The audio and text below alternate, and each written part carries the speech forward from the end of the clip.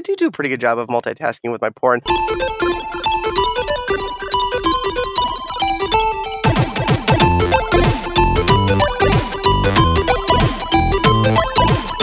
Hello and welcome everybody to the Geekscape Games podcast. This is level 71. I fucking hate electricity and kites and bald-headed bespectacled motherfuckers and all routers are wizards.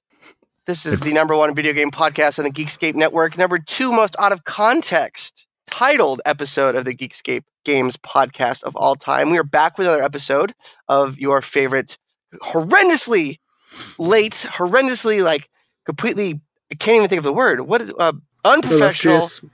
What? Illustrious. Christmas? Christmas. Yeah. Who's talking? You're super quiet. I said illustrious.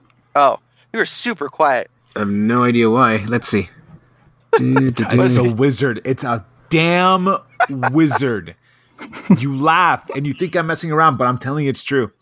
So what happened, Juan? Tell us that what Josh makes sure his mic is okay. Turned up. I think it's something in Southern California because I was early to the show at 8:50. Going to be a little bit more punctual because I don't want to get fired just yet. And when I started my computer, all of a sudden I had no internet connection. Skype said I needed an update, and I updated, and then it said it wasn't updated yet. So I went to my wife's laptop, nothing was working. And then I went to my router, restarted everything, still wasn't working. Went back again, restarted it, did nothing different, and then all of a sudden it decides to work half an hour later, which leads me to the conclusion, and no, dare I say truth, that all routers are wizards. Because simple technical know-how would say, well, no, it's just restart your router, everything else. You always hear that, restart your router. Why should I restart it? So I can have the same problem happen again? No. It's like we're doing something. It's like we're doing something for the wizard by unplugging the AC adapter and putting it in, which the AC adapter is something different. The router is the wizard. I don't know if they need a recharge. I don't know. This is kind of like attention seeking, just to know that, hey, don't forget me. I exist behind your TV, blinking a bunch of lights, which must be Morse code to other wizards across my apartment building. Something's going down. I'm going to find out what it is, because this is not right. It's not right. Well, that was Juan Carlos. He's the reason why we're 46 minutes late recording. It's the least punctual. It's the wizards. I'm a victim. It's Benjamin Franklin's fault. Yes, that asshole. It's his fault. None of this would have happened if it wasn't for him. No, it's not good enough that I'm sleeping with a bunch of women, which is true, by the way. No, Benjamin Franklin. That dude was a player. It's true. History, son. Read it. Oddly enough, it's also electricity's fault that the show is going on. Oh yeah. So it is too. The wizard giveth and the wizard taketh away. Yeah, I am just angry. I would say I'm mad at the router wizard mainly, and then Benjamin Franklin comes in at 1A. Are you sure that isn't Benjamin Franklin the router wizard? Oh my God! Isn't he like the Dumbledore of internet? Since he invented electricity. Oh my God! We need to get the show started. This is that's coming in with the now loud microphone is Joshua Jackson. Juan and Josh have been gone for a few weeks. Fired. How's it feel to be back? Great. Missed you guys. Took my trip to Dallas and got to visit the site of the most famous headshot in history. So yes. I'm glad to. Oh God, yes. So, glad to be back to talk about Gears and Titanfall with you guys, because I feel like I've learned a lot. Ooh. Man. And rounding out the foursome is Lee, one of our newest co-hosts. So welcome back. Hello. Yeah, and hopefully now we won't have terrible audio issues and you won't sound like a fucked up Stephen Hawking.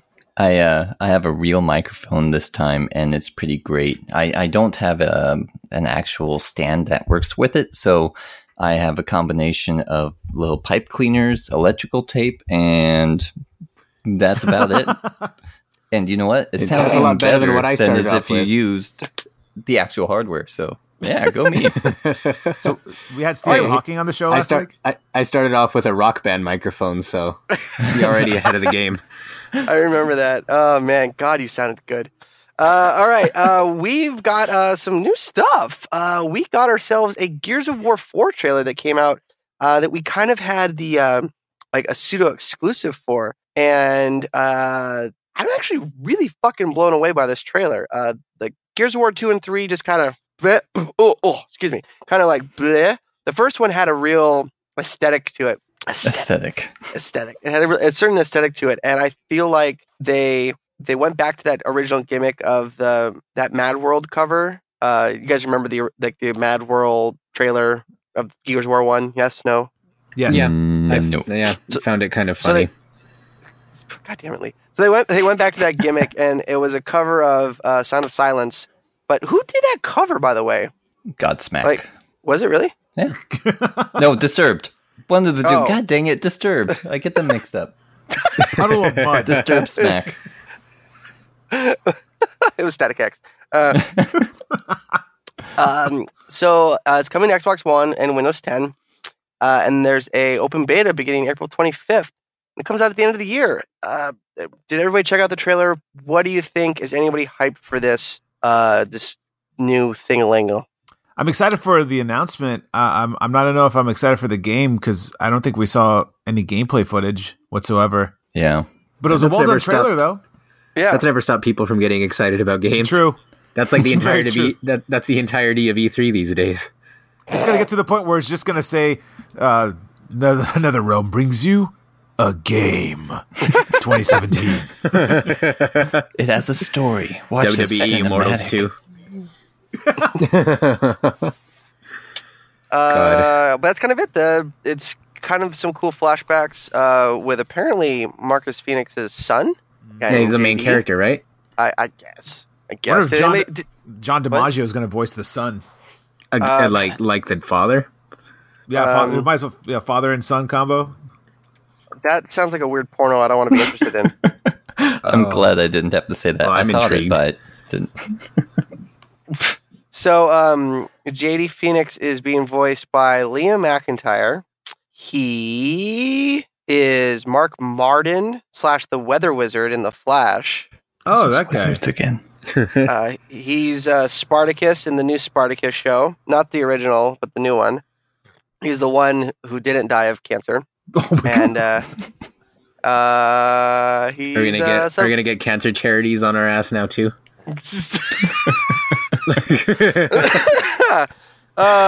No. What I do want to get on my ass is this fucking Titanfall 2 hype, by the way. All right, does anybody have anything else to say about Gears of War 4? It's pretty much self-explanatory. It's a trailer. It looks cool. Yeah, buff dudes. It'll be like every other Gears where I'm like, don't give a shit until a week before, and then all of a sudden I'm like, oh, I need to get it, and then never play it.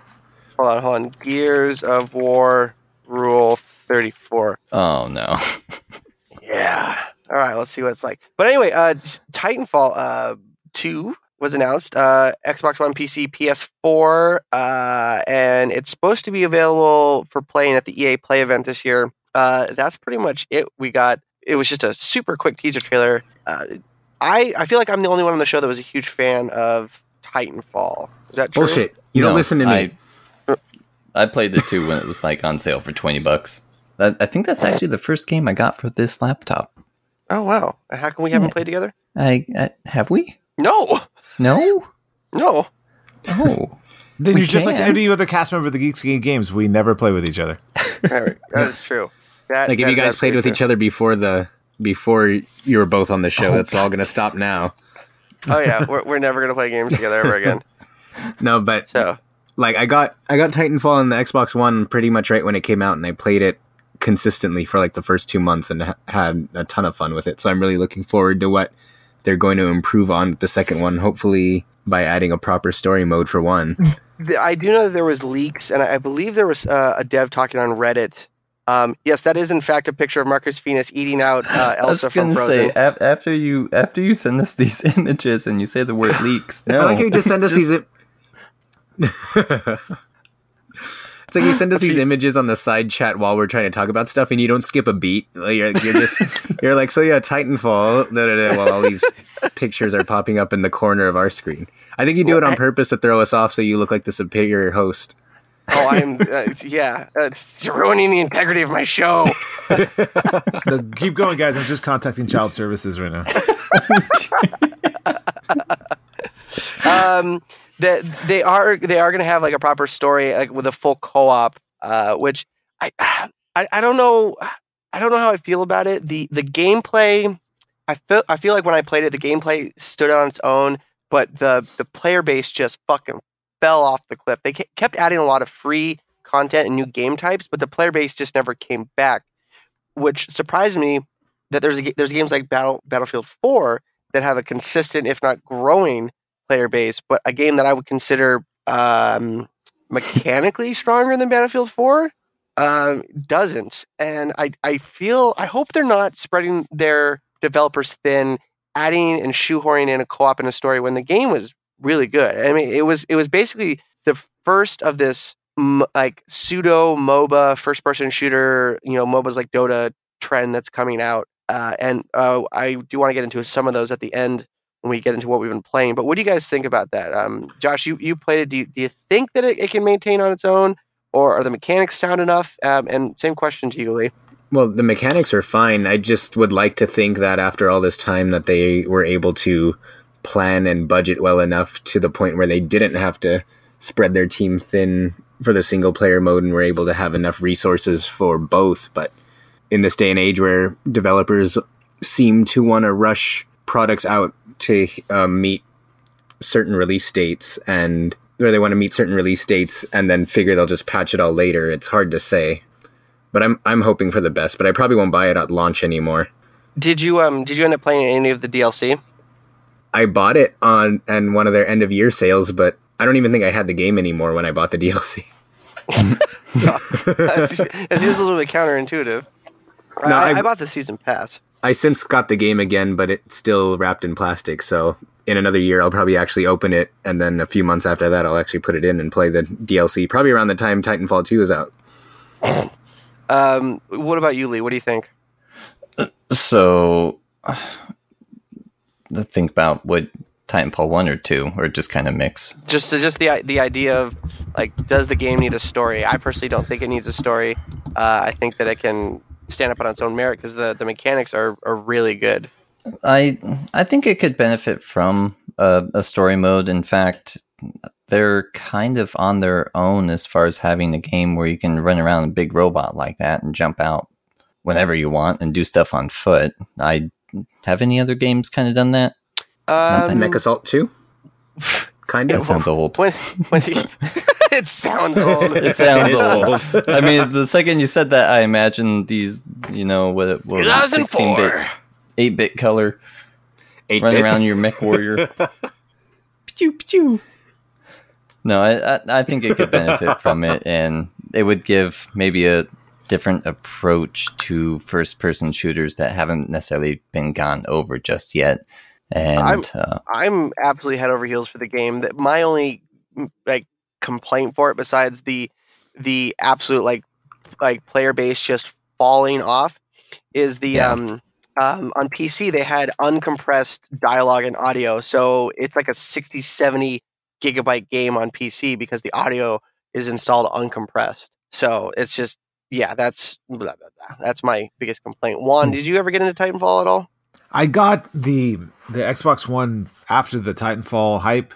But by the time I got it, everybody seemed to be coming off the Titanfall, bandwagon. That's a horrible way to phrase it, but that's actually, I think, a perfect way to say it. Yeah, I mean, I guess interest in the game fell drastically after a couple of months, like maybe 1-2 months, and then it just became an afterthought. But I know that the main reason why Respawn didn't have a main story, like a single player campaign, was, I guess, the size of the development team. I have that like 60 guys or something like that on their team. So, oh, really? Yeah, so that's probably the main reason. It's not that they felt like there was no reason to have a story in this game. If you have giant ass robots, I think, there needs to be a story there. I mean, I would like to know what the hell's going on in this universe to make it more compelling and more attractive. But they said it's just mainly a decision based on the size of the studio at the time. This is back in 2013. So, going into 2017, which I'm guessing is when the game's going to launch, hopefully the studio's grown in the last 3.5 years. But I would want for me to get in Titanfall, and I'm willing to give it a shot. But I'm a kind of gamer who wants to have some kind of idea of what's going on in the universe, something to connect me with the character. Of course, multiplayer doesn't really need to have that. You're just focused on shooting your opponent. But if I want to invest my time where you have a market that's just flooded with FPS games, and not counting the ones that you can get, I know it's going to be on PC too, but we're already overloaded with them. There's got to be some draw, along with the robot, something about this Titanfall universe that's going to make me want to get involved in it, and once I get into it, something that's going to keep me in, something like a Destiny. Oh, and there's new Destiny shit out this week too. Yes, yep. Oh yeah, I know we haven't put it on there. But we can save that for another week once most of us, get the true weekend with the new, with the marketplace and what's coming up there. But as far as Titanfall, I mean, Destiny's been able, and Bungie's been able to keep that game, the core of gamers involved, and their community is heavily updated with videos and news updates with their app. So they've been doing a great job. I want to say, sorry, this is Shane's soapbox. Fuck the Destiny community. They're the most entitled, whiny, cunty little pieces of shit. Every goddamn post on the fucking Destiny subreddit is like, Bungie, ah! It's like, fuck. True. It's true. I don't agree. I don't disagree with you there, but those are the same whiny, pretentious assholes that are going to drop the $20, $30 for the new expansion every time it comes out. So I will, but I don't complain. I do too. But I know from Bungie's standpoint, I'd like, hey, you know what? If you want to complain, that's cool. And we're not going to give you everything, but as long as you keep dropping that money, you're going to keep complaining. We'll give you not everything you want, and you're going to complain that you're not getting everything, but you're still going to pay us for that expansion pack, aren't you? So Titanfall has to kind of tap into that. It's going to have to find a way to draw people into their community, away from the Destinies, away from the Call of Duties, and get them into this. So hell, even like stuff like Splatoon that does constant updates with weapons and maps and weekend tournaments with their Splatfest, which we'll get to later in the show. That's the kind of thing that's going to keep that community active, give them a reason to come back, to get them involved, to start the game so they don't miss out on exclusive weapons, skins, costume choices, something to that effect. And I think that's one of the reasons why people lost interest within a month or two. And like the funny thing, the funny thing about it too is, I know, and Lee and Shane, I'm sure you remember that, is that the game, it did have a story mode, but it was this really weird way of doing it where it was a story mode, but it was within multiplayer. Yeah, and it was like, there would be this weird narrative while you're playing like a standard multiplayer match, and the outcome wouldn't matter. Like the story would always find a way to like to advance the exact same way. It was just whatever. The only difference was which side was disappointed at the end. Well, that seems weird. Like if you're trying to play a multiplayer game where you're all tense and nervous and you have some guy over your shoulder, and this is where our people lost in the Great War of the Second Sun. I'm trying to hide here. Yes, but I honestly had to play. Like, I had to play through the story mode like 3-4 times before I really understood anything that was happening, because I wasn't paying attention to any of it. And not just that, but it would be presented to you out of order sometimes. Yeah, because it would that makes sense. The story would go in a certain order. I think it was only like six or 8 stages. But when you try to join a game, it would like plug you into whatever stage like the first available group was in. So you'd just be starting on like chapter 4. Yeah, and it'd be like we need to recover. Like we need to recover this and that from the enemy. And I'm like, I have no fucking clue what you're talking about. That is because you missed chapter 3 of my tale. Now come here by the fire. It's like I'm being shot at. It's okay. They'll join us later. This is Titanfall 2. I'm down. Yeah, I'm gonna get it. 2 campfire stories. I'm gonna get it. I don't know. I loved Titanfall. It was one of my games of the years when it came out. Dark Souls 3 is out. Has everybody played it? No, because I gave you my review code. Don't say it like that. Don't say it like that. Yeah, say it. What platform? You stole my review code. What platform was the review copy for? PC. And what don't you have? Well, I have a PC. I just don't have memory. So don't say it like that. Slurp, slurp. It's none of my business. Oh, I fucked that up. For you listeners at home, that's Shane drinking the tears of Josh. Oh man, Josh tears. Delicious. Tastes like yerba mate. So, Steamforge Games is a tabletop company. They made a tabletop game called Guild Ball, and they're making the official Dark Souls board game. And it is. Do you die every space? Well, probably. What's really kind of troubling is that they have the Dark Souls license. They're ready to go. They have some models that look amazing, and I doubt that these models will actually going to be the ones that you're going to get in the box, knowing how Games Workshop works. They're not working with Games Workshops, by the way. Doesn't say who they're working with, but they're kickstarting their board game. So they negotiated this license with Bandai Namco. They negotiated prototype models with this company. They've developed the entire game on paper and have it storyboarded. They talked about how it's everything's going to be random. The dungeons are going to be placed out randomly with you. They've explained this. They've done all of this legwork, but don't have the money to make the fucking game. And this just reinforces my fear that there's these the same thing with what's that fucking I don't talk to sailors. Or do you know where I can find sailors? Lucky hit. What's Shenmue. What about it? Shenmue 3. It's a Shenmue 3 thing all over again. Yeah. That there's a company that theoretically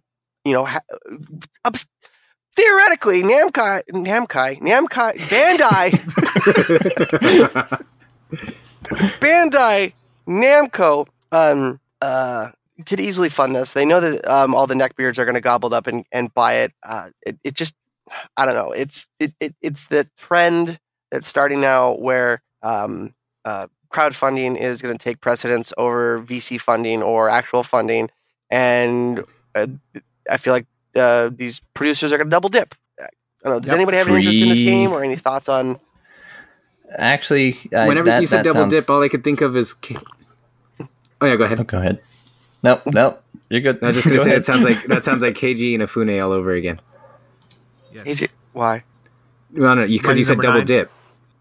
And what do you mean? And didn't we rant about this for months about how he was asking for 1 billion more Kickstarters on the same game that it's still not out? Oh, that's the Shenmue guy. No, that's Yu Suzuki. KG and Afune's Mighty Number 9. Yeah, yeah.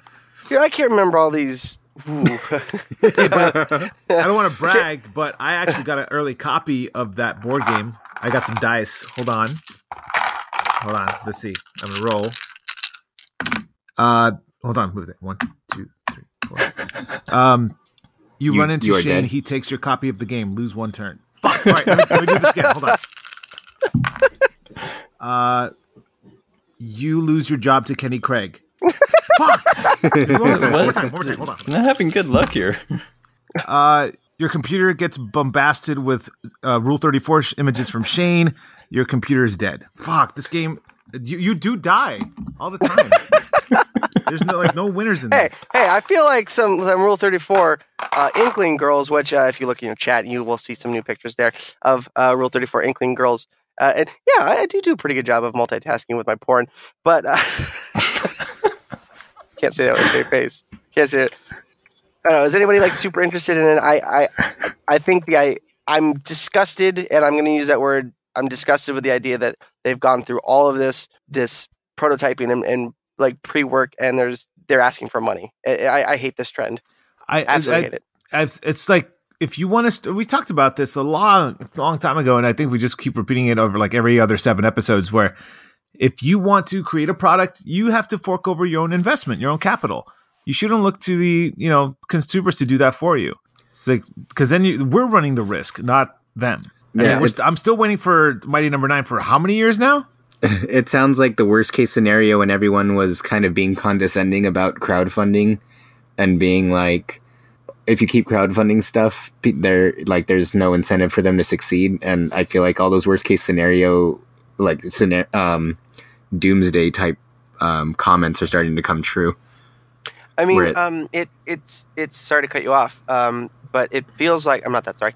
It feels it feels like when there was always on consoles first getting announced with storage like big hard disk storage, there was a fear that studios are going to release unfinished games. There's going to be day one patches, and everyone's like, no, that's never going to happen. Fucking, it did a lot.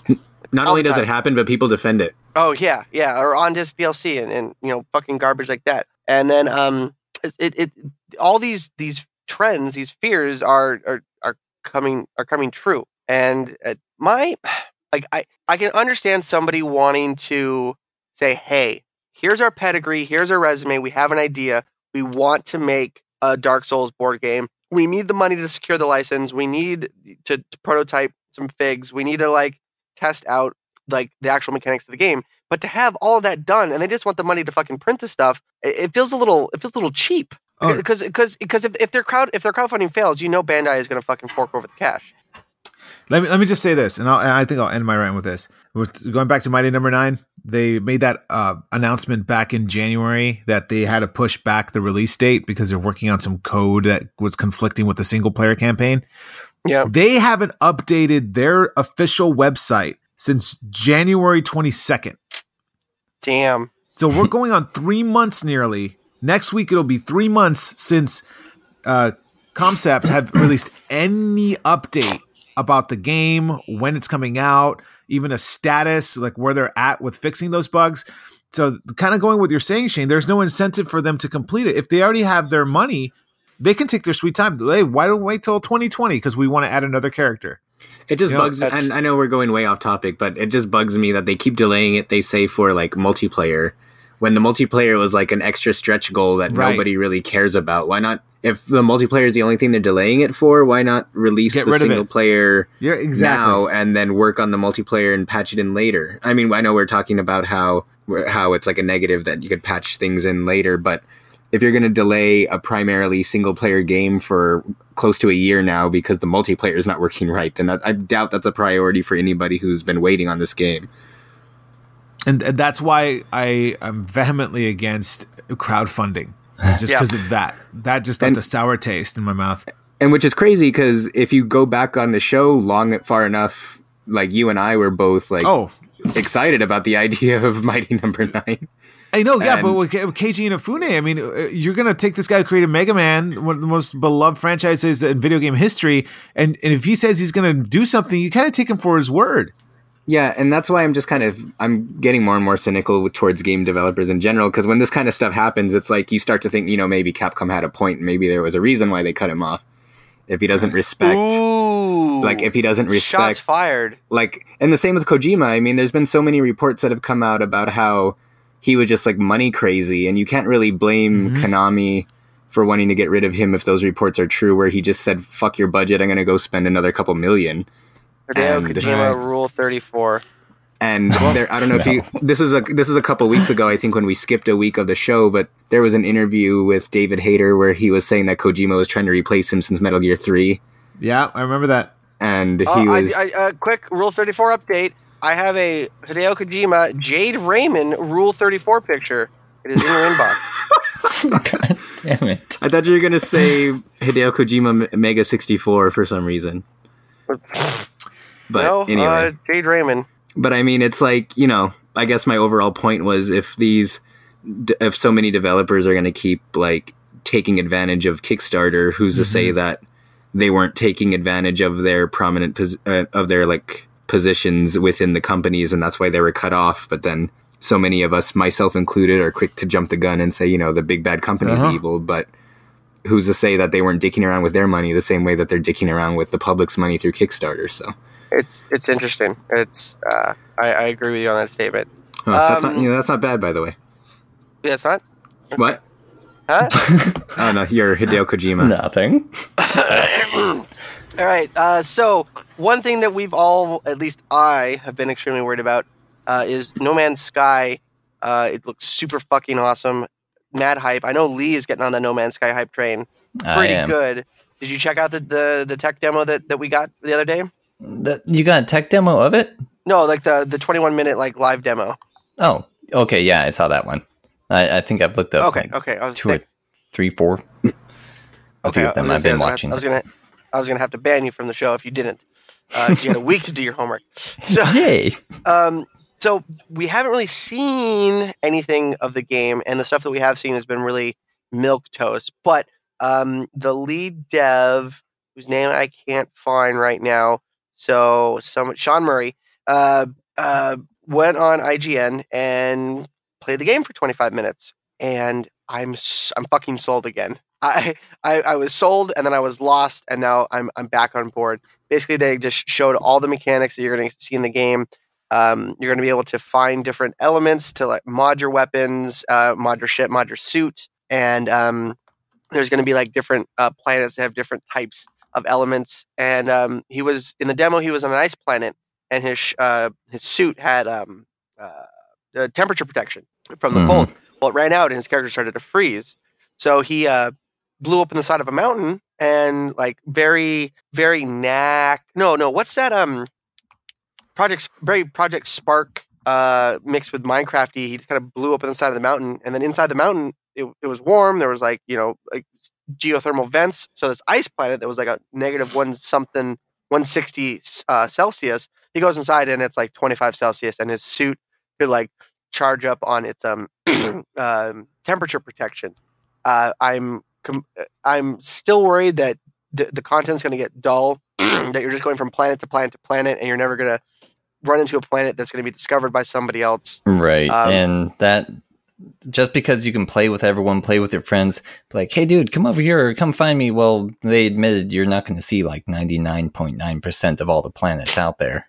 And I guess kind of on that thought, there was nothing mentioned about building bases, and maybe for me in the sandbox game, that's kind of a hard pill to swallow because like in Minecraft and EverQuest Landmark, you could just build your own stuff, go out and explore. You could dig deep into the ground, and such a creative game, or at least open sandbox game like this, and you're not allowed to be creative in that aspect, or at least we think so far. That I think that is one of the hype killers, I guess you could say. So you're more in it for the creativeness, like, and not the survivalness. So like when you played Minecraft, you were more of a creative player or a survival player? I was more survival, and I'm not necessarily saying the game should have that. I think it's just going to be kind of weird because so far all the sandbox games I've played and seen have had the option for you just to build stuff and let that creativity, I guess, come out. But this one seems statically dynamic, if that makes sense. That doesn't. English teacher, we need a ruling. Say the phrase again. Statically dynamic, as in it's going to stay. No. It's going to stay dynamic. Things are going to be changing. You can't actually alter part of the game. You're just there to. I mean, you can kind of alter it. You can find these different creatures. You can give them names. As you're exploring, I think you do have that option of just giving stuff names and saying pretty much, hey, I'm here. This is what I call this little creature over here, and this is what I call this big one over here. But so you feel like there's not going to be no like lasting impact for what you're doing. You're going to go to a planet, fill up your inventory, and then go to the next one and start over. Yeah. You can't make giant phallic objects too and have everybody in dismay. Oh yeah, I do remember. I'm just gonna get scared, like where people, there's gonna be some gamers that are gonna treat it like I'm the next Charles Darwin. I'm just naming all these beautiful species of creatures, and you're gonna have some guy with a beer. I'm gonna name you Dick Butt. I'm gonna name you like Titty Bird. Like they do plan on putting in a filter, a sensor. Actually brought that up in one of the videos. Awesome. I think it was their latest video, so people can't just go around trolling. But I'm sure there'll be some find a way. Analogies and trolls will find a way.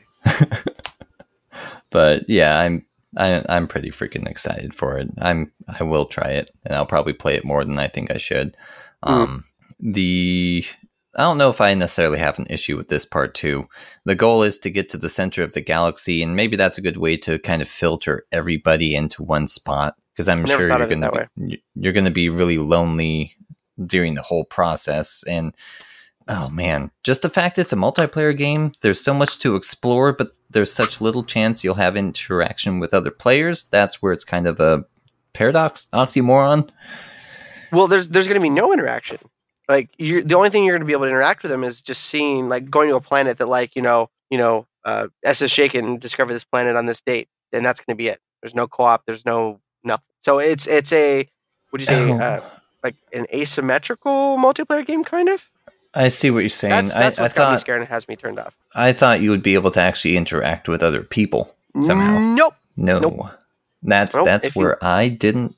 Okay, maybe things make a little more sense now. Okay. Maybe if you listen to the Geekscape Games podcast. Oh my god. You'd be the first. All right, redeem yourself, Lee. Tell us about Consortium, the Tower, and what it's all about, and why we should be interested in it. Consortium, the Tower. It's coming eventually. So what they're doing is they have a game that is going to be, I'm going off again with this dynamic word. It's going to be a very dynamic story, and it'll have incredible replay value. It's taking place in London, British. And there's this, who knew, giant tower.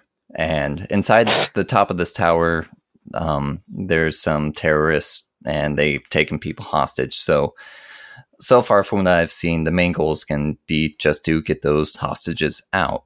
However, you can deal with the storyline exactly how you see fit throughout the entire thing. You can either talk to everybody and resolve things without violence. I don't know if there's going to be any parts in the game to really kind of push you in a certain direction, though. But you can choose to talk your way to the top. You can go rogue. Well, you're given this mission by this. Oh crap! I forgot what kind of unit they were. But anyways, you can choose to go rogue. Rule 34 unit. Yeah, all right. Dude, look up Rule 34 for this Consortium game. Okay. And oh dear, I'm scared. Where was I going with this? I don't know, man. Like, apparently porn just sends you right off their let's stop that idea. No, they have some other games that are kind of the same, and crap. I seriously forgot where I was going. Oh my god, you're fired. You're done. I am fired. What I saw from it, it gives you the option to either go in fucking commando style. You can actually talk with people, and there's actually dialogue trees. And you could also like go super stealthy and go through it. This is apparently a sequel to a Kickstarted game from 2013 called Consortium. It looks really cool. What I don't like about it, and I'm the negative Nancy of this week's episode, but I like how the environments look, but I don't like how the character models look. They look they look shitty. They reminded me of the character models from Perfect Dark, or even just like Josh, you were a big Perfect Dark fan. Yeah, Perfect Dark was great. Yeah, but would you want to play Perfect Dark now? I did play that HD remake. Not even remake. It was just like a remaster for Xbox 360, and yeah, it looked like crap. Oh, but it's still fun to play though. My brother loved Perfect Dark, and we played that a lot together on the 64, and he was saying the Perfect Dark for the Xbox was pretty bad. It was a huge letdown to the kind of storyline. I think it was the best game for the 64, though. Perfect Dark Zero, yeah, that sucked. Oh yeah, that was garbage. It literally had less. It literally had less gameplay features in it than the original one did. And I think I mentioned this before, but that was a launch title. That was a 360 launch title. Yeah, I know, but I'm talking about compared to the N64 one. I was gonna say they didn't do good though. I mean, It was like and I've mentioned this before, not just with Perfect Dark, but with other games. It's like, it's the weirdest thing to me that Perfect Dark, the original, was such an innovative game, mostly because like the first thing I noticed is like when you shot a guard in the arm, their arm would be damaged, and when you shot them in the leg, they would limp. But no other games aside from like Metal Gear really do that. So then when I got Perfect Dark Zero, and Megan had never played Perfect Dark before, and I was like, look how cool this is, watch. And then I loaded up Perfect Dark Zero, shot the first guard I saw in the leg, and then he like touched his leg for a second, and then he fucking sprinted at me, and I'm like, what the fuck? Why are we moving backwards with this shit?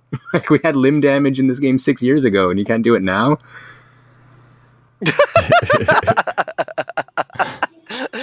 All right, Juan, is there anything that you want to talk about this week, or should we let Josh go to his waifu garbage? Yeah, Josh, go for it. I mean, are you sure you had nothing else you wanted to talk about? Because I could talk waifus for days. I did want to bring up the rumor about the NX having a Wii U remastered collection. Oh, fuck my ass. Really? Or we just go to waifus. Hey, in the NX's defense, if this is true, that's still a longer period. If it's like a Splatoon remastered, that's still a longer time between The Last of Us and Last of Us Remastered. That's true. Touche. But apparently the rumor is that they're working on Splatoon, Mario Maker, and... Mario Maker? What the fuck? Yeah, Mario Maker... Mario Maker. Why does Mario Maker need an HD remaster when it's mostly just an NES sprite? Smash Brothers, and of course the Zelda would be NX and Wii U, similar to what they did with Twilight Princess with GameCube and Wii. Would he be left-handed in one and right-handed in the other? Yeah.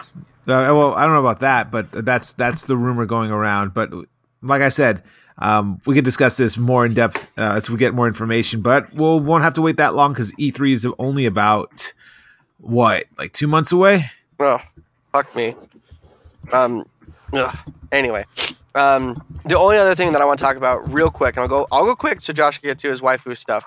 The former head of Rockstar North is suing Rockstar and 2K Games, and he's alleging that he has not been paid $150 million in royalties. It is a very, very interesting story. Way back at the beginning of the year, Leslie Benzies resigned from his position at Rockstar North, and this was after a 17-month sabbatical. Apparently, like after GTA 5 came out, it was typical for the Take-Two and the Rockstar people to take a sabbatical, like a registered, like, I'm leaving the fucking office. Right. And he was supposed to take like an 8 months, 7-month sabbatical. Well, he goes back to the office and like his fucking key card doesn't work and they don't let him in. And like a security guard lets him in, but the manager was like, oh, you need to leave right now. And then after another 10 months, he was pretty much fired. And now he's suing them because he was owed a lot of money. Gotta love, I love I love this kind of drama in like the video game world. It's so fun because he's getting countersued because apparently, when he was let go, he agreed to not receive any pending money, and demanding it was a breach of contract, which seems fucking retarded. Hey, we agree that we owe you this money, but by getting fired, you agree not to ask for it. Like, what the fuck? And in this instance, I'm going to err on the side of Rockstar being the bad guys in this situation. It's something to keep an eye out on. So, Josh, you've been gone for a while. Waifu update. Okay, so I'll just bundle the waifu stories all together. No. I'm just going to bundle up the waifu stuff all at the end, because first I guess it's kind of waifu. We're having another Splatfest that was announced today. Wait. What? Is it because of Splatoon or because of what the Splatfest is? It's because of Splatoon, but it could be because of what the Splatfest is, depending. I'm sure there's Rule 34 for SpongeBob somewhere. All right, time to consort the book of knowledge. But yeah, so today Nintendo announced that the next Splatfest that is going to be officially unveiled in game tomorrow is going to be the second like licensed, I guess you could say, Splatfest in North America. The first one was Decepticons versus Autobots. This one is going to be SpongeBob versus Patrick. And the shirts that you get in game are awesome, but again, you can't keep the shirt, so that kind of sucks. But I mean, it's such a weird topic to have the Splatfest over. But at the same time, it makes it interesting because it just opens the doors for more potentially licensed ones down the road. Like I could totally see like a Joe versus Cobra one eventually, and just these collaborations are just so weird, but they're awesome. Yeah. It doesn't make any sense. Like SpongeBob versus Patrick, they're not like adversaries. So yeah, but no one would vote for Squidward, I don't think. Well, actually, maybe they would though because he's a squid. Yeah, and he's kind of close to what they are. Yeah, he's internet famous. Yeah, and he's internet famous. That's true. But who knows? There's probably some kind of clause with Viacom where they were saying that they didn't want to promote someone so cynical. but then Marie's so cynical, so she would have been perfect to be the damn representative. Yeah, well, I changed if Viacom doesn't want to support somebody so cynical, why does Viacom own Vice magazine? Well, that doesn't matter. No one who's playing Splatoon is going to give a shit about that. I do, and I don't play Splatoon, so yeah, you played it for like a week. It's like Titanfall. Hey, I think you I played Titanfall more than I played Splatoon. No, but you're like the rest of the community with Titanfall. You played it for a week and disappeared. But yeah, I don't know which side I'm going to go with because I don't really care. But yeah, I'll probably just go with Patrick. Oh, yeah, I was gonna say what Patrick. Is there like an incentive to choosing either side? Like basically they compile, like the Splatfest go on for a 24-hour period, and one team is pit against the other team, and based on the region, whoever gets the most wins and whoever gets the most votes, like those points are tallied up, and the winners get, like everyone who participates gets special items, but whoever is on the winning side gets double of those items, and those can be turned into buy like more perks and stuff for your equipment. I was gonna say, like, what is given up? Like, what do you get when you win a Splatfest? Because I've never won a Splatfest. Sea urchins, right? Yeah, well, even if you lose them, you still get them there. I think they're called super sea snails. And there's this drug dealer in this back alley in the hub menu where you can exchange those snails for, like, say, for example, if you have a piece of clothing that you like to wear, but it only lets you carry like a maximum of 1 perk, you can pay a sea snail to increase that to 2 perks. And then the maximum, I think, is 3. And then if you use a snail on an item that already has 3 slots, because the perks are like randomly chosen. So if you use one that already has 3 slots, it'll re-roll all 3 slots and give you 3 potential new perks. Huh. So it's like what the online community seems to like to do is to try to just keep spamming them until they randomly get like 3 of the same boost for one that they want. So like say they'll get a t-shirt that'll give them 3 attack up boosts, so they'll be stronger when they play. That kind of stuff. But overall it's inconsequential. Yeah, but I mean overall it's inconsequential unless they're like super well, not with that. Yeah, with that attitude, sure. But and then next, not explicitly waifu related, but Atlas announced yesterday that they're going to be publishing King of Fighters 14 in the West. So I didn't realize it wasn't going to be published. Well, I mean, I'm sure it was going to be published. It was just that usually SNK either self-publishes or they'll find like an outside publisher. But this time is Atlas's first time working with this franchise at all in any capacity. So, I mean, that was kind of interesting, and it's confirmed for a 2016 release date based off of that. And even though I missed it the week that I wasn't here the week that it was announced, but they did announce that Athena, which is kind of a no-brainer for longtime King of Fighters players, but they confirmed Athena is going to be in the game, who is like the ultimate waifu. So I gotta look her up. Oh, for God's sake. What? Like you knew this wasn't going to happen, Josh. I shouldn't have said anything.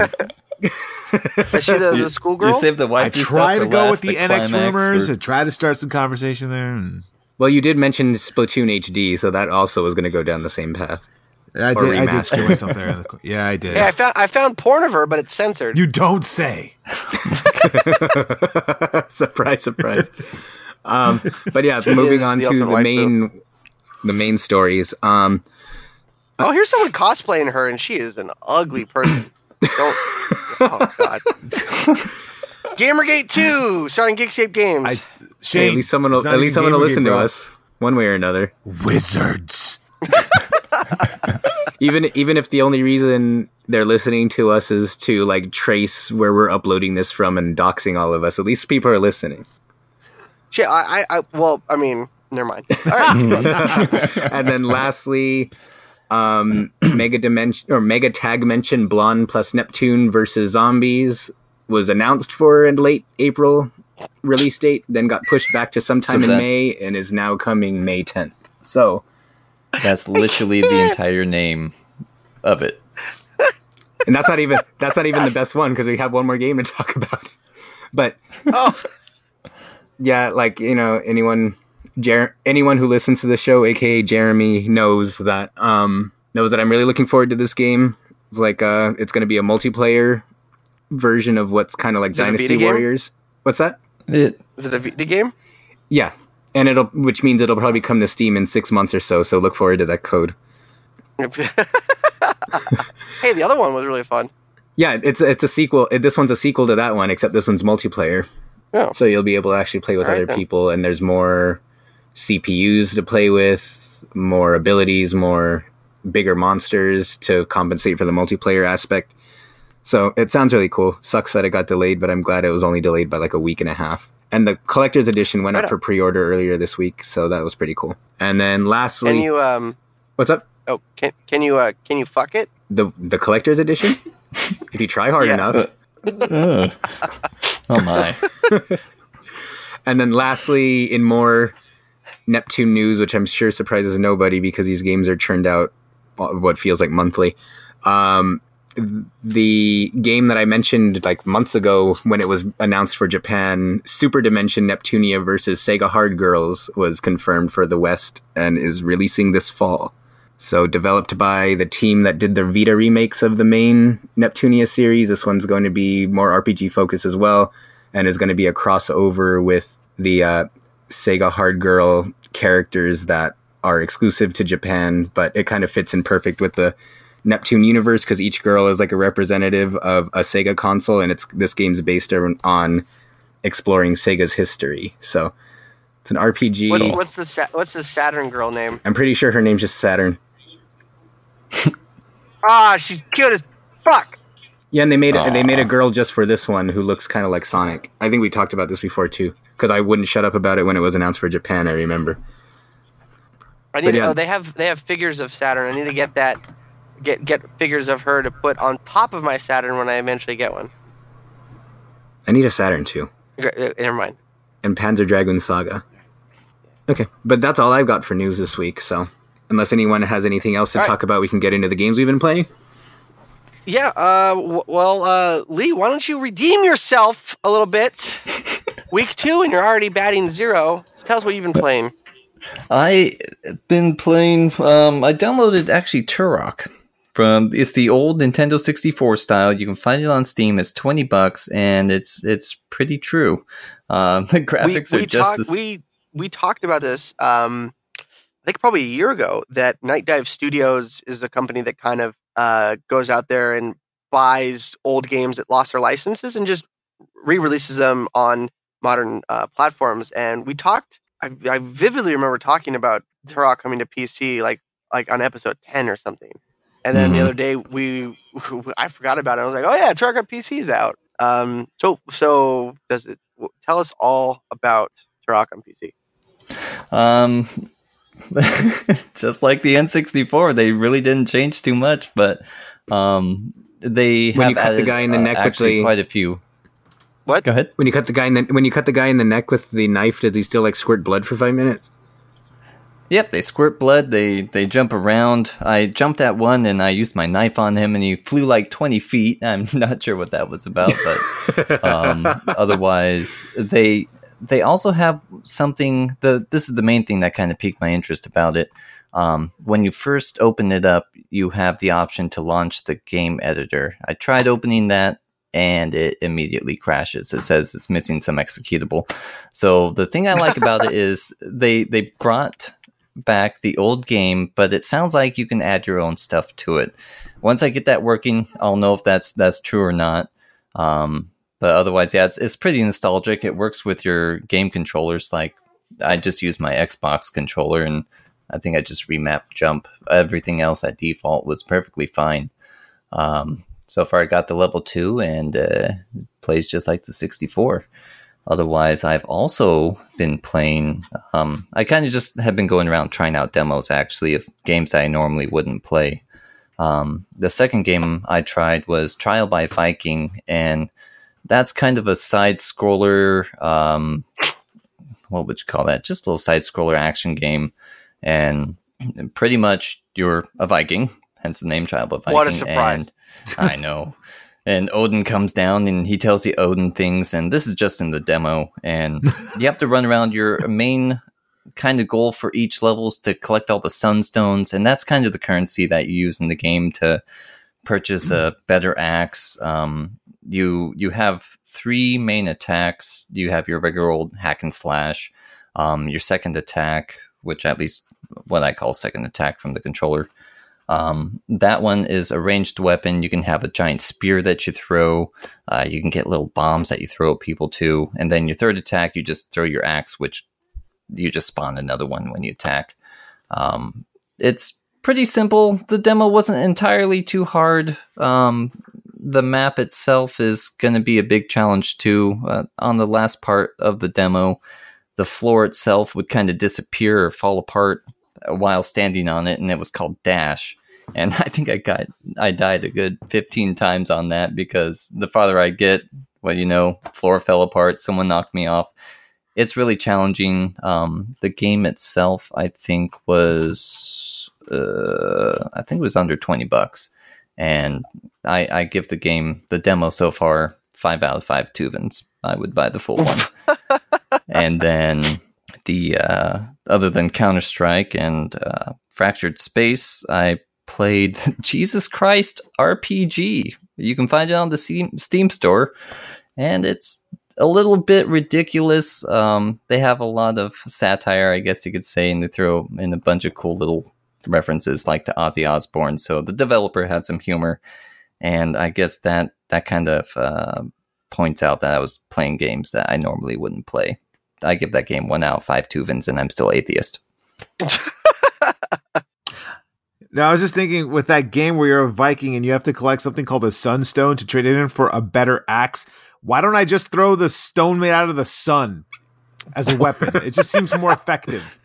I mean, if you have a sunstone, why not just use it on your sunkern and get your sunflora? God damn. Ooh. I don't know. Ooh. Well, Josh, what have you been playing? What haven't I been playing? Jesus. This is my first week that I've been unemployed, so I could actually play shit. And as you can tell, I have my priorities straight. Starting with Quantum Break, the Xbox One's next big exclusive, which is also on PC. It's great. It's a great game.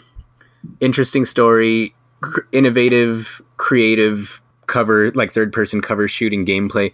The thing about it, though, is that your powers are so good that even on hard, you're just steamrolling the entire game until like the very end, when it all of a sudden becomes infuriatingly difficult. But I don't know, there's something rewarding about Superman punching the shit out of people with Shawn Ashmore. And like, it has this really it's like, we've all been vocal about it in one way or another, but I feel like I've been especially vocal on how I dislike, quote unquote, like cinematic experiences rather than them being like 15 frames a full second? on games. Yeah, not in that sense, but I mean, like, not that cinematic. not that. That's way too cinematic for me. But like, you know how like every time Derek will talk about, say, how he's in love with like Until Dawn, or he's in love with Walking Dead, and I'm kind of like, yeah, but I can't get into them because it's all like cutscenes or whatever. Yeah. And Quantum Break has this really interesting way of tackling it, because the game is supposed to be like half game, half TV show. And it's like when you're playing the game, it's like all gameplay. And then at the end of every chapter, it cuts to like a 30-minute live action episode of a TV show that kind of bridges the gaps between chapters. And it's like at the end of every chapter, you get to make a decision. Yeah, it's like the game is like, the game's fully 3D rendered. And then when you finish a chapter, they play like an episode of the supposed Quantum Break TV show, which is mainly focuses on a lot of the side characters as opposed to the main characters in the game. But it's all live action and it bridges like the gaps between the two chapters that you're in. And like right before the chapter ends, you usually will play as like the bad guy and you'll make a decision. You'll like make a big decision where, and one thing that I hate a lot about like cutscene driven games, like say Life is Strange or even Mass Effect, it'll give you like a vague description of what you're picking. And then when you pick it, the character responds in like a completely backwards way of what you meant. And there's something that's like really frustrating about that for me. But with Quantum Break, they give you this whole like long explanation. Like if I pick this is exactly what's going to happen. Or if I pick this other thing, this is exactly what's going to happen. And there's pros and cons to each. And the cool thing is that it'll, depending on what choice you make as the bad guy, it'll affect both the following chapter in the game and the TV show itself. So like the scene, if you pick one choice and go into the TV show, it'll have different story threads than if you go back, select the other choice and then watch the TV show again. And then after the TV show's over, the next actual in-game chapter will be different depending on what choice you make.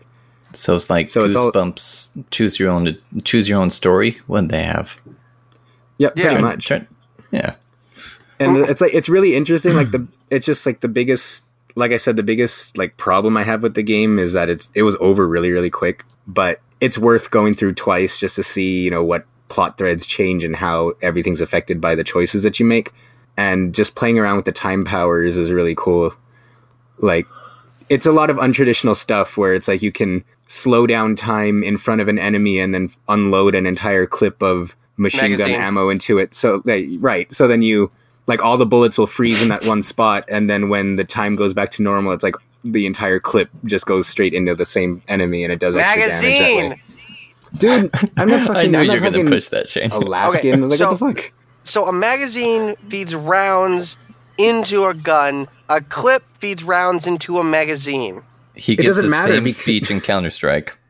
Oh, dude, some homie on Counter-Strike like a week ago was like, oh yeah, I ran out, my clip ran out, and I fucking went off. I was drunk, but I went off on him. I would have, I would have done sober. Shane, you just justified being drunk because you went off. Shane, who gives a fuck? This is why we're always a half hour late on the running show. Wait, what? Me being a pedantic asshole is why we're late? No, why we run late. Oh, okay. All right. Well, then... you usually are the one who's also late to start, but that's not what I'm talking about this time. All right. Okay. All right. But yeah, Quantum Break's great. Play it. Then next, I played a little bit of Hyrule Warriors Legends, which I won't talk about too much because Juan also played it. But I do want to say that it's incredibly annoying to me that I wanted to play the game to play as the Wind Waker characters in Linkle, and yet you still have to play through the freaking story from the Wii U mode before you can get to them. And like, why? It wasn't that interesting the first time I played it. Now you're forcing me to play it again before I could get to the new stuff. Then I played the Bravely Second demo, which I'm not going to talk too much about because I wrote up a piece on it on the website. So if you want to know what we thought about the demo, check that out. Just know that if you like the first Bravely Default, this one's looking pretty great, especially with the whole, like if you beat enemies on the first turn, you can choose to fight another round of enemies to have like an experience multiplier. Mm-hmm. But like all the details will be in that piece. And then is that lastly? No, not lastly. I played Ratchet and Clank. I got to go to a screening for for the movie that's coming out at the end of the month, and they were nice enough to provide review copies of the game after the screening. So I ran through that, beat it from beginning to end. I published a review of it last night. It's an absolute joy to play from beginning to end. It's a remake of the original game, but it's a remake done right, where the story is altered, which some of the story alterations I wasn't too too big of a fan of, but it seems like it's trying to tie itself to like the later Ratchet and Clank games more so than the original one did, since anyone who played the whole series will know what I'm talking about when I say that the very first Ratchet and Clank feels kind of disjointed from the rest of them. So this one seems like it's trying to retcon it to where it's bridging the rest of them better.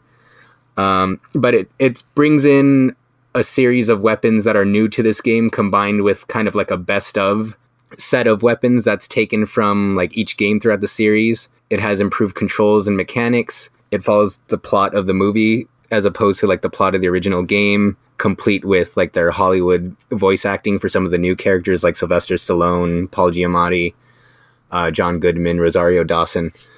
And just from a gameplay standpoint, the game it's huge. It takes full advantage of the PlayStation 4's additional power. There's like these huge waves of enemies that'll come in and fight you, and despite all the chaos going on, there's rarely any kind of slowdown or anything with it.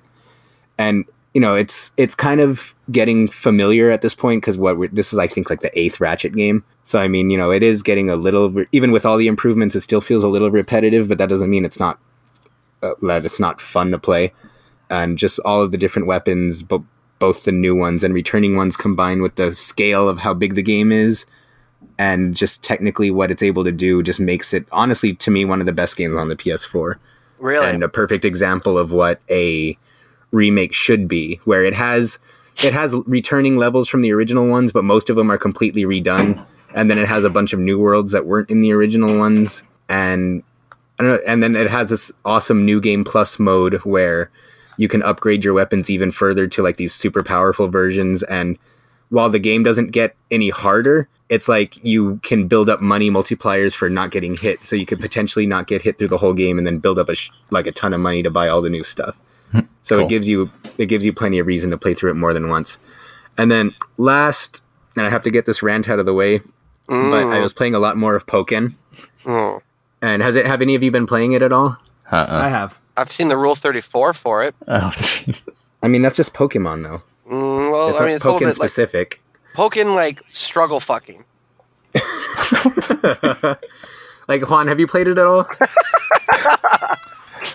Yes, I have. Yes, I have. So, I mean, tell me if you've come across any of these issues. But don't get me wrong. I mean, the mechanics are interesting. The graphics are gorgeous. Being able to play as the Pokemon in this fighting game environment is like fantastic. But for all the things that it does right, it seems like they forgot how basic fighting game mechanics work. Because like the smallest, weirdest shit that like a lot of people probably won't even notice is just bugging the shit out of me with this game. It's like you could do a super move. And it's like 100% safe on block. Like, I feel guilty when I beat people when I miss. They block my super move and I immediately follow up with a throw because I can throw them before they get out of their block animation. Or like I'll ground pound somebody. They'll like block it, but I can hit them before they can hit me in response. Like weird shit like that. Like they have a counter attack that's supposed to shield you from regular attacks.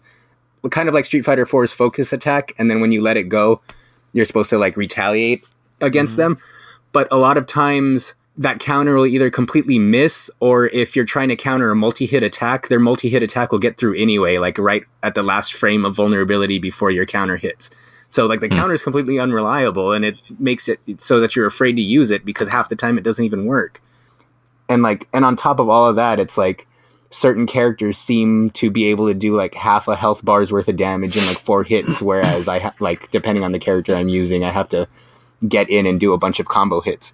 Oh, speaking of, one more thing, like, you know how the main mechanic of the game is kind of like it switches between a 2D and 3D perspective on the fly? And there's supposed to be certain attacks that force the switch. But if you do too much damage, even with moves that don't force the switch, it'll switch anyway. And I'm guessing the idea behind it is to give the person who's getting beat up like a chance to get pushed away so that they can eventually respawn. But is it random? I don't know how many. I'm sorry? Is it random?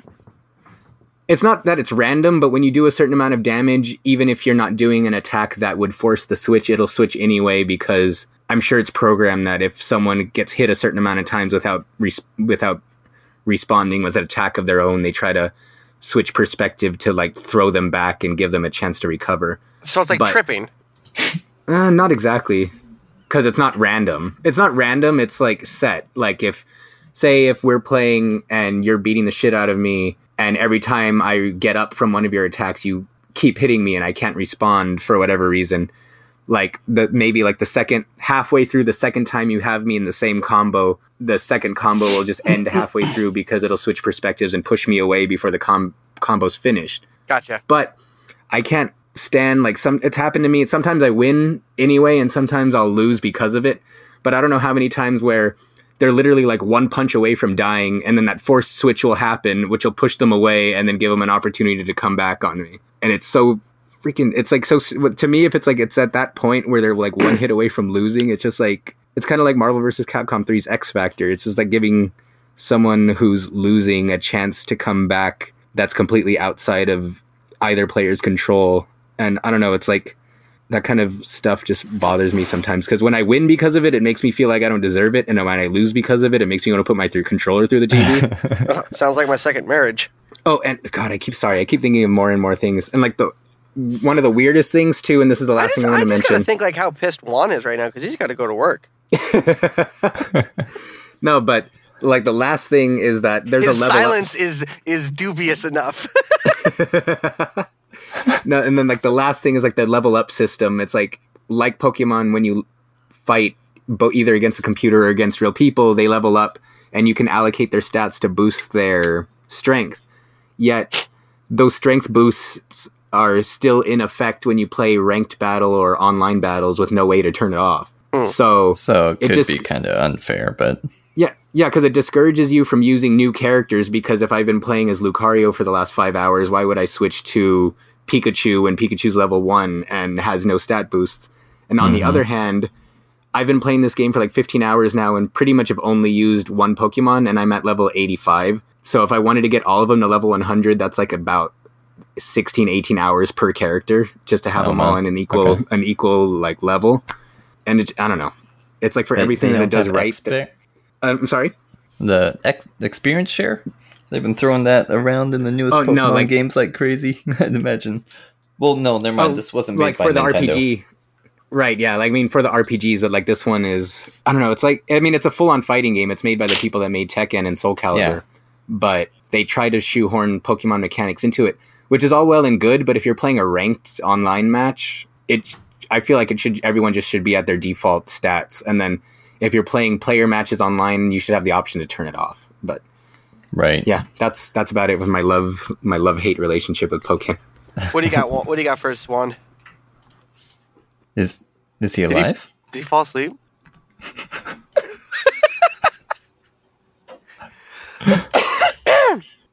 You could pretend to be him. Well. And I just saw your Linkle contribution. Yeah. You did. Well, to get into what I've been playing this week. Me and Lee played some Fractured Space. Game is really fucking fun. I talked about it last week. It's a really fun game. Fractured Space sounds like it's appropriate for Rule 34. Yeah. Yo, look at this big battle cruiser. Oh. But I got into the Battleborn open beta. I say I got into it like it's something really exclusive, but it's not. Just downloaded it on Steam. Played a match before. It's a first-person shooter MOBA like Dota, so I dabble. It's a Mega 64 reference.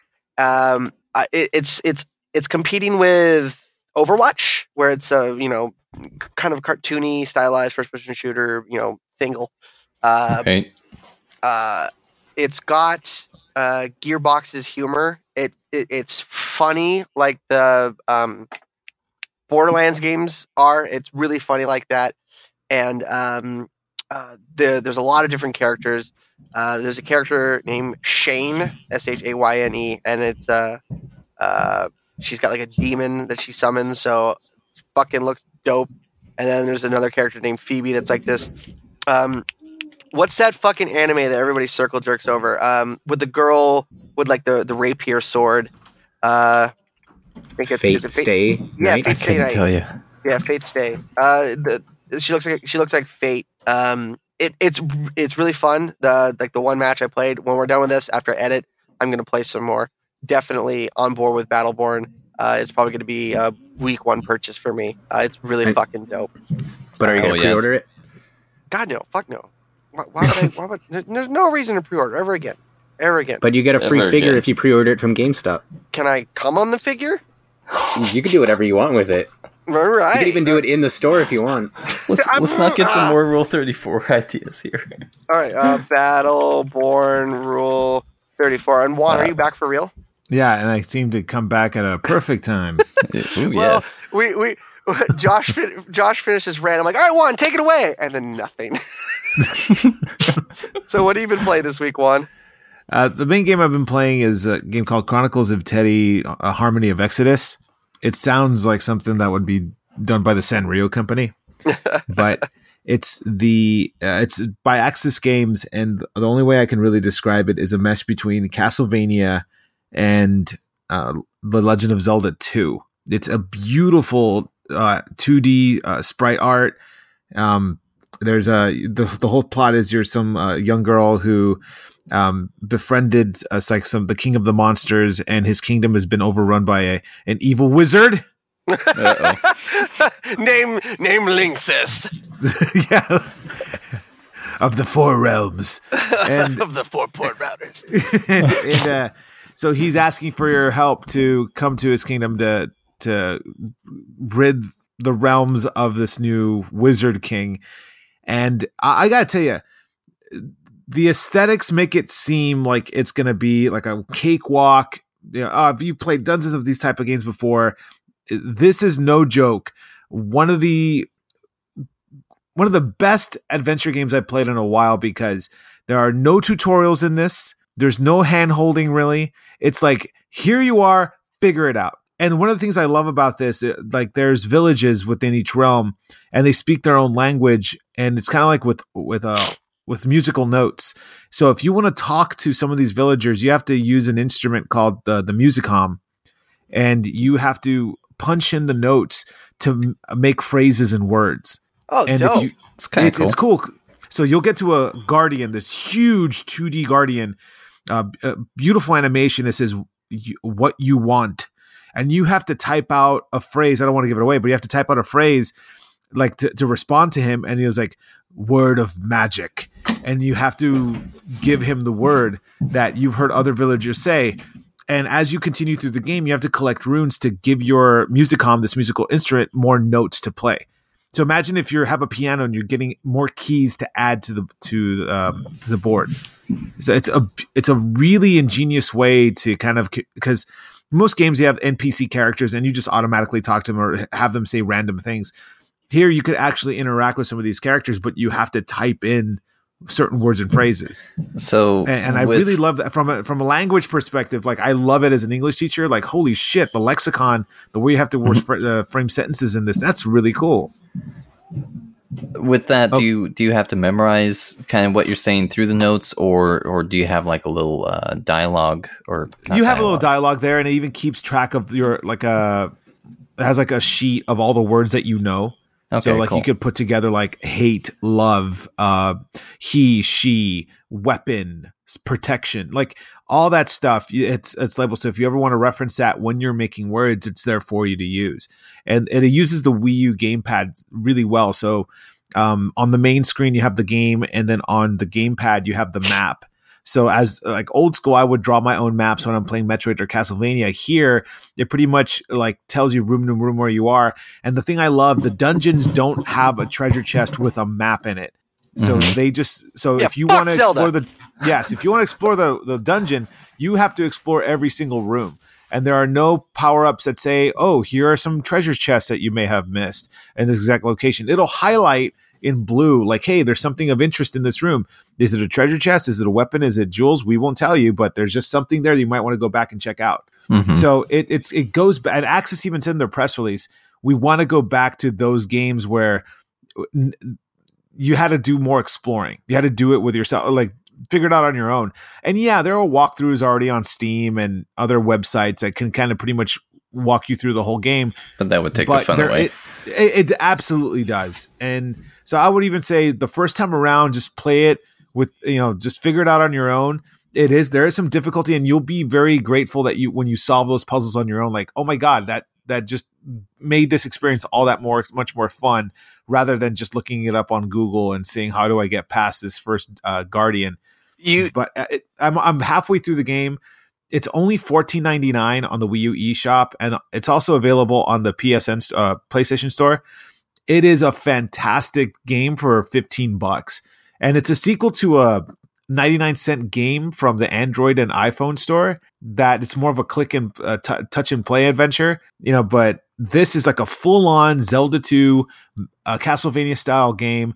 Not for, I would say this is not for people who are just beginning to play these games. You have to have some kind of background in these type of adventure games to really enjoy it, because people will get frustrated with this title.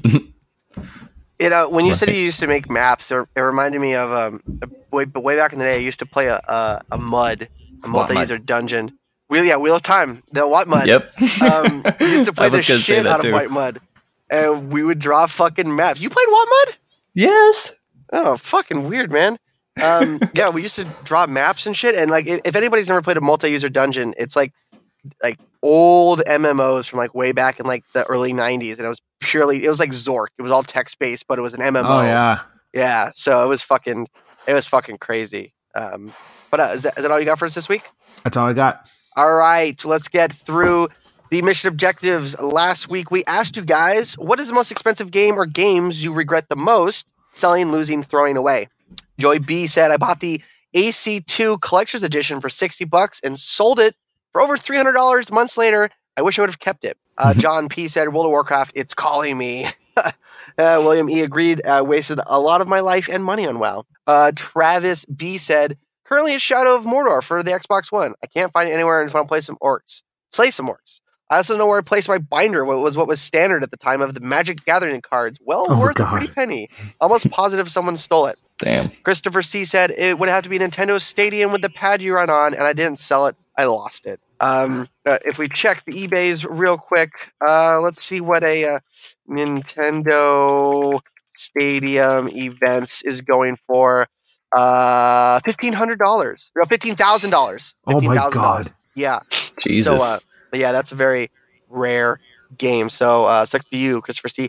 Davis K said, Sim Ant. There was no other game like it, and I traded away from some cash to buy new clothes. Worst mistake I ever made. And then Ray S said, Advent Rising on the Xbox. Such a good game. And then Colton N said, Titanfall Collector's Edition. The art book and the statue were awesome, but the game itself just wasn't worth it. It got really repetitive, and I got bored of it too soon. Wished it better storyline plot. Spent a lot of my money on the Collector's Edition due to the hype. It was a big mistake on my part, which kind of just parrots what we've all been saying about Titanfall 1 and why Titanfall 2 needs to be fucking badass. Donna T said, I regret losing Okage, the Shadow King. Stupid game. Oh, wow. Stupid game, but I loved every minute of it.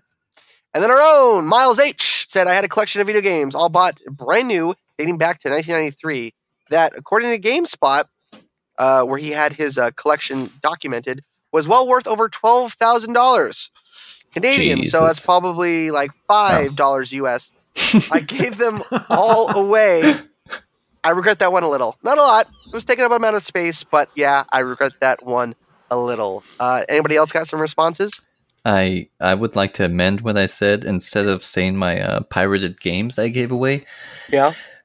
Today, I think we learned it was Turok Rage Wars for the 64. I had the bugged cart, the original. Yeah. What was no, the you had original the fixed one? cart. No, the original one I had was bugged. The one I couldn't beat in multiplayer, and my brother and I sent that back. They gave us a new fixed copy that we could play through. And looking on eBay, you can find that original bugged game for. How much were they going? Just normal $60 all the way up to someone wishing for like $400 or $500. So I guess that would be my new amendment to the one I regret losing. Yeah, and if anybody is a diehard listener, I actually told that story like years ago. Like, man, my buddy had that cart. I wonder if he still has it. Guess you don't have it anymore. No, I cried after I read that. Yeah. I'm sorry. I do believe I said don't look it up on eBay, and you proceeded to look it up on eBay. I was curious. Well, now you're going to drink yourself into oblivion. You guys got any responses, Joshua One? I didn't submit the question, but in lieu of that, I guess I'll give my answer. which a few weeks ago I mentioned I lost all of my Pokemon games after importing everything from the GBA, and which had to have been like a combined like 500, 600 hours ish of time. Yeah. That has to be up there. And as far as financially, Don't me say being it. the idiot that I am, when I was in middle, I think I've said this before on a different, for some other topic, It's gonna but make me cry. But so get the tissues ready, because in middle school, get the tissues ready aside from all the Rule 34 you've posted. Oh my god! But yeah, I let someone borrow my copy of Earthbound in middle school and never saw it again, like the actual physical cartridge. And then, of course, if you look that up now, it's worth quite a bit. So it sucks, but By now, $165. Yep. So now I have. Oh, really? It used to be. It used to be more, but I guess now that it's out on Virtual Console, the people who actually want to play it aren't in the market for it anymore. Yeah. But yeah, so that sucked. I'm gonna give an answer. I guess on the other side of this, I kind of, sort of, finagled my way in getting a expensive game cheap at a store. Finagled. I ended up paying $20 for a copy of Fire Emblem Path of Radiance. What? With the manual and everything. What? Yeah. Nice. Look it up how much it's worth. I'm doing it right now. It's well over $120. There you go. Nice. I got mine for $20, like right before it started going up in price, when GameStop still had them regularly. Nice. So. I never bought it because it was a bunch of weeaboo bullshit. Well, the new ones are even more weeaboo because you could actually marry your troops. I know, and I like them so much more now. All right. Our question this week is, what game would you like to see remade in VR? Josh. Someone else answer, because I had an answer and now I can't think of it. One. Resident Evil 4. Fuck you. That's terrifying. Lee? It's almost not maybe possible or functional, but I want to see like a TIE Fighter game. Ooh. Like you're in the cockpit and everything's happening. Given it wouldn't necessarily be as immersive as a game where you're actually using your hands to do stuff, but maybe you actually use your hands to fly the ship and push these buttons, and you get to look around, look at all the sensors. Playing the original TIE Fighter for the computer was one of my favorite games out there, and I think if you do that, put it into VR, that would just be one of the slick. best flight sim games ever made.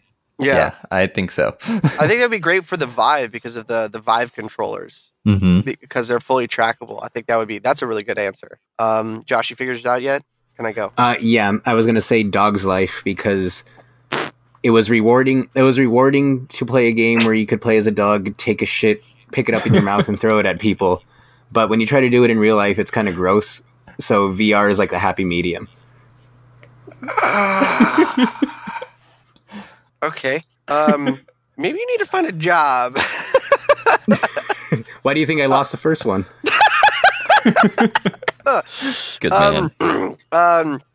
Funny answer for me, Sexy Beach 3. Self-explanatory. Serious answer, Sexy Beach 2?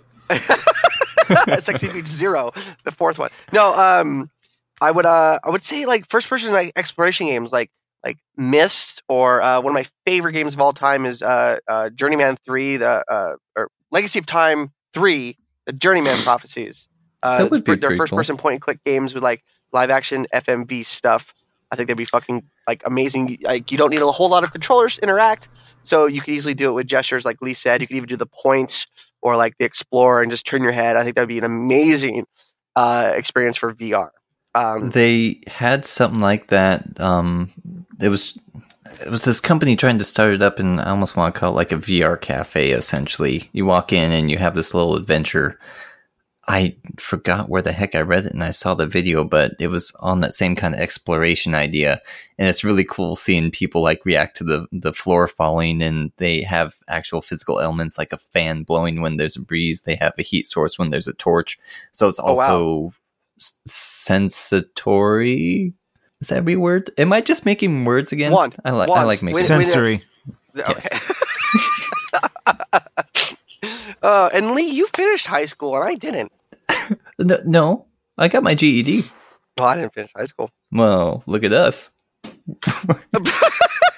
I guess that explains Me making fun of the mentally handicapped. All right, that was Geekscape Games. Let's talk about Around the Site real quick. My Around the Site this week is my Monday Music.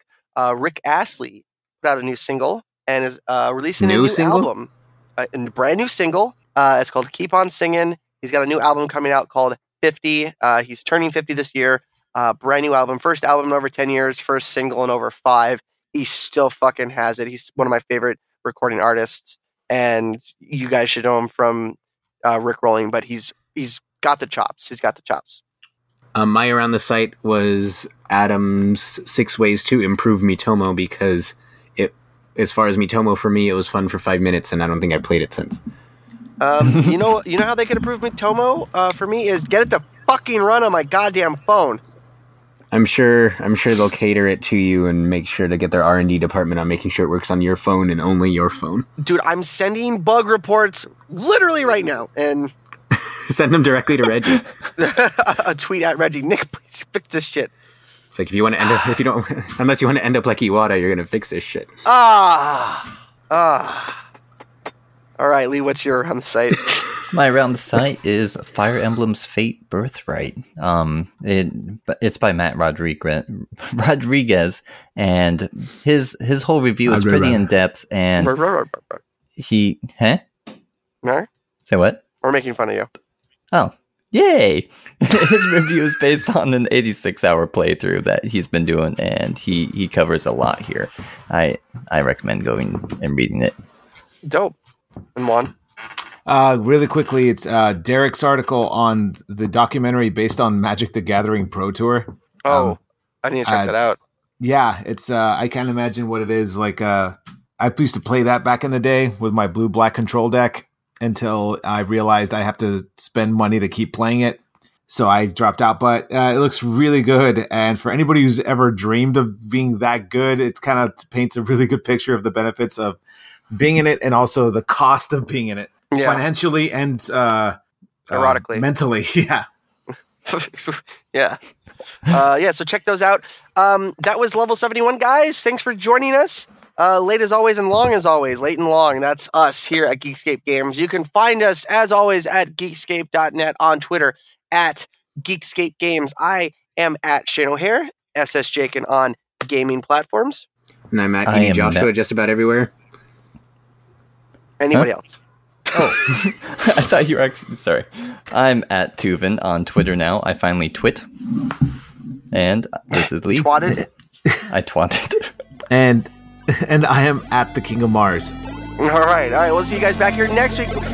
Bye, everybody! Bye. Bye.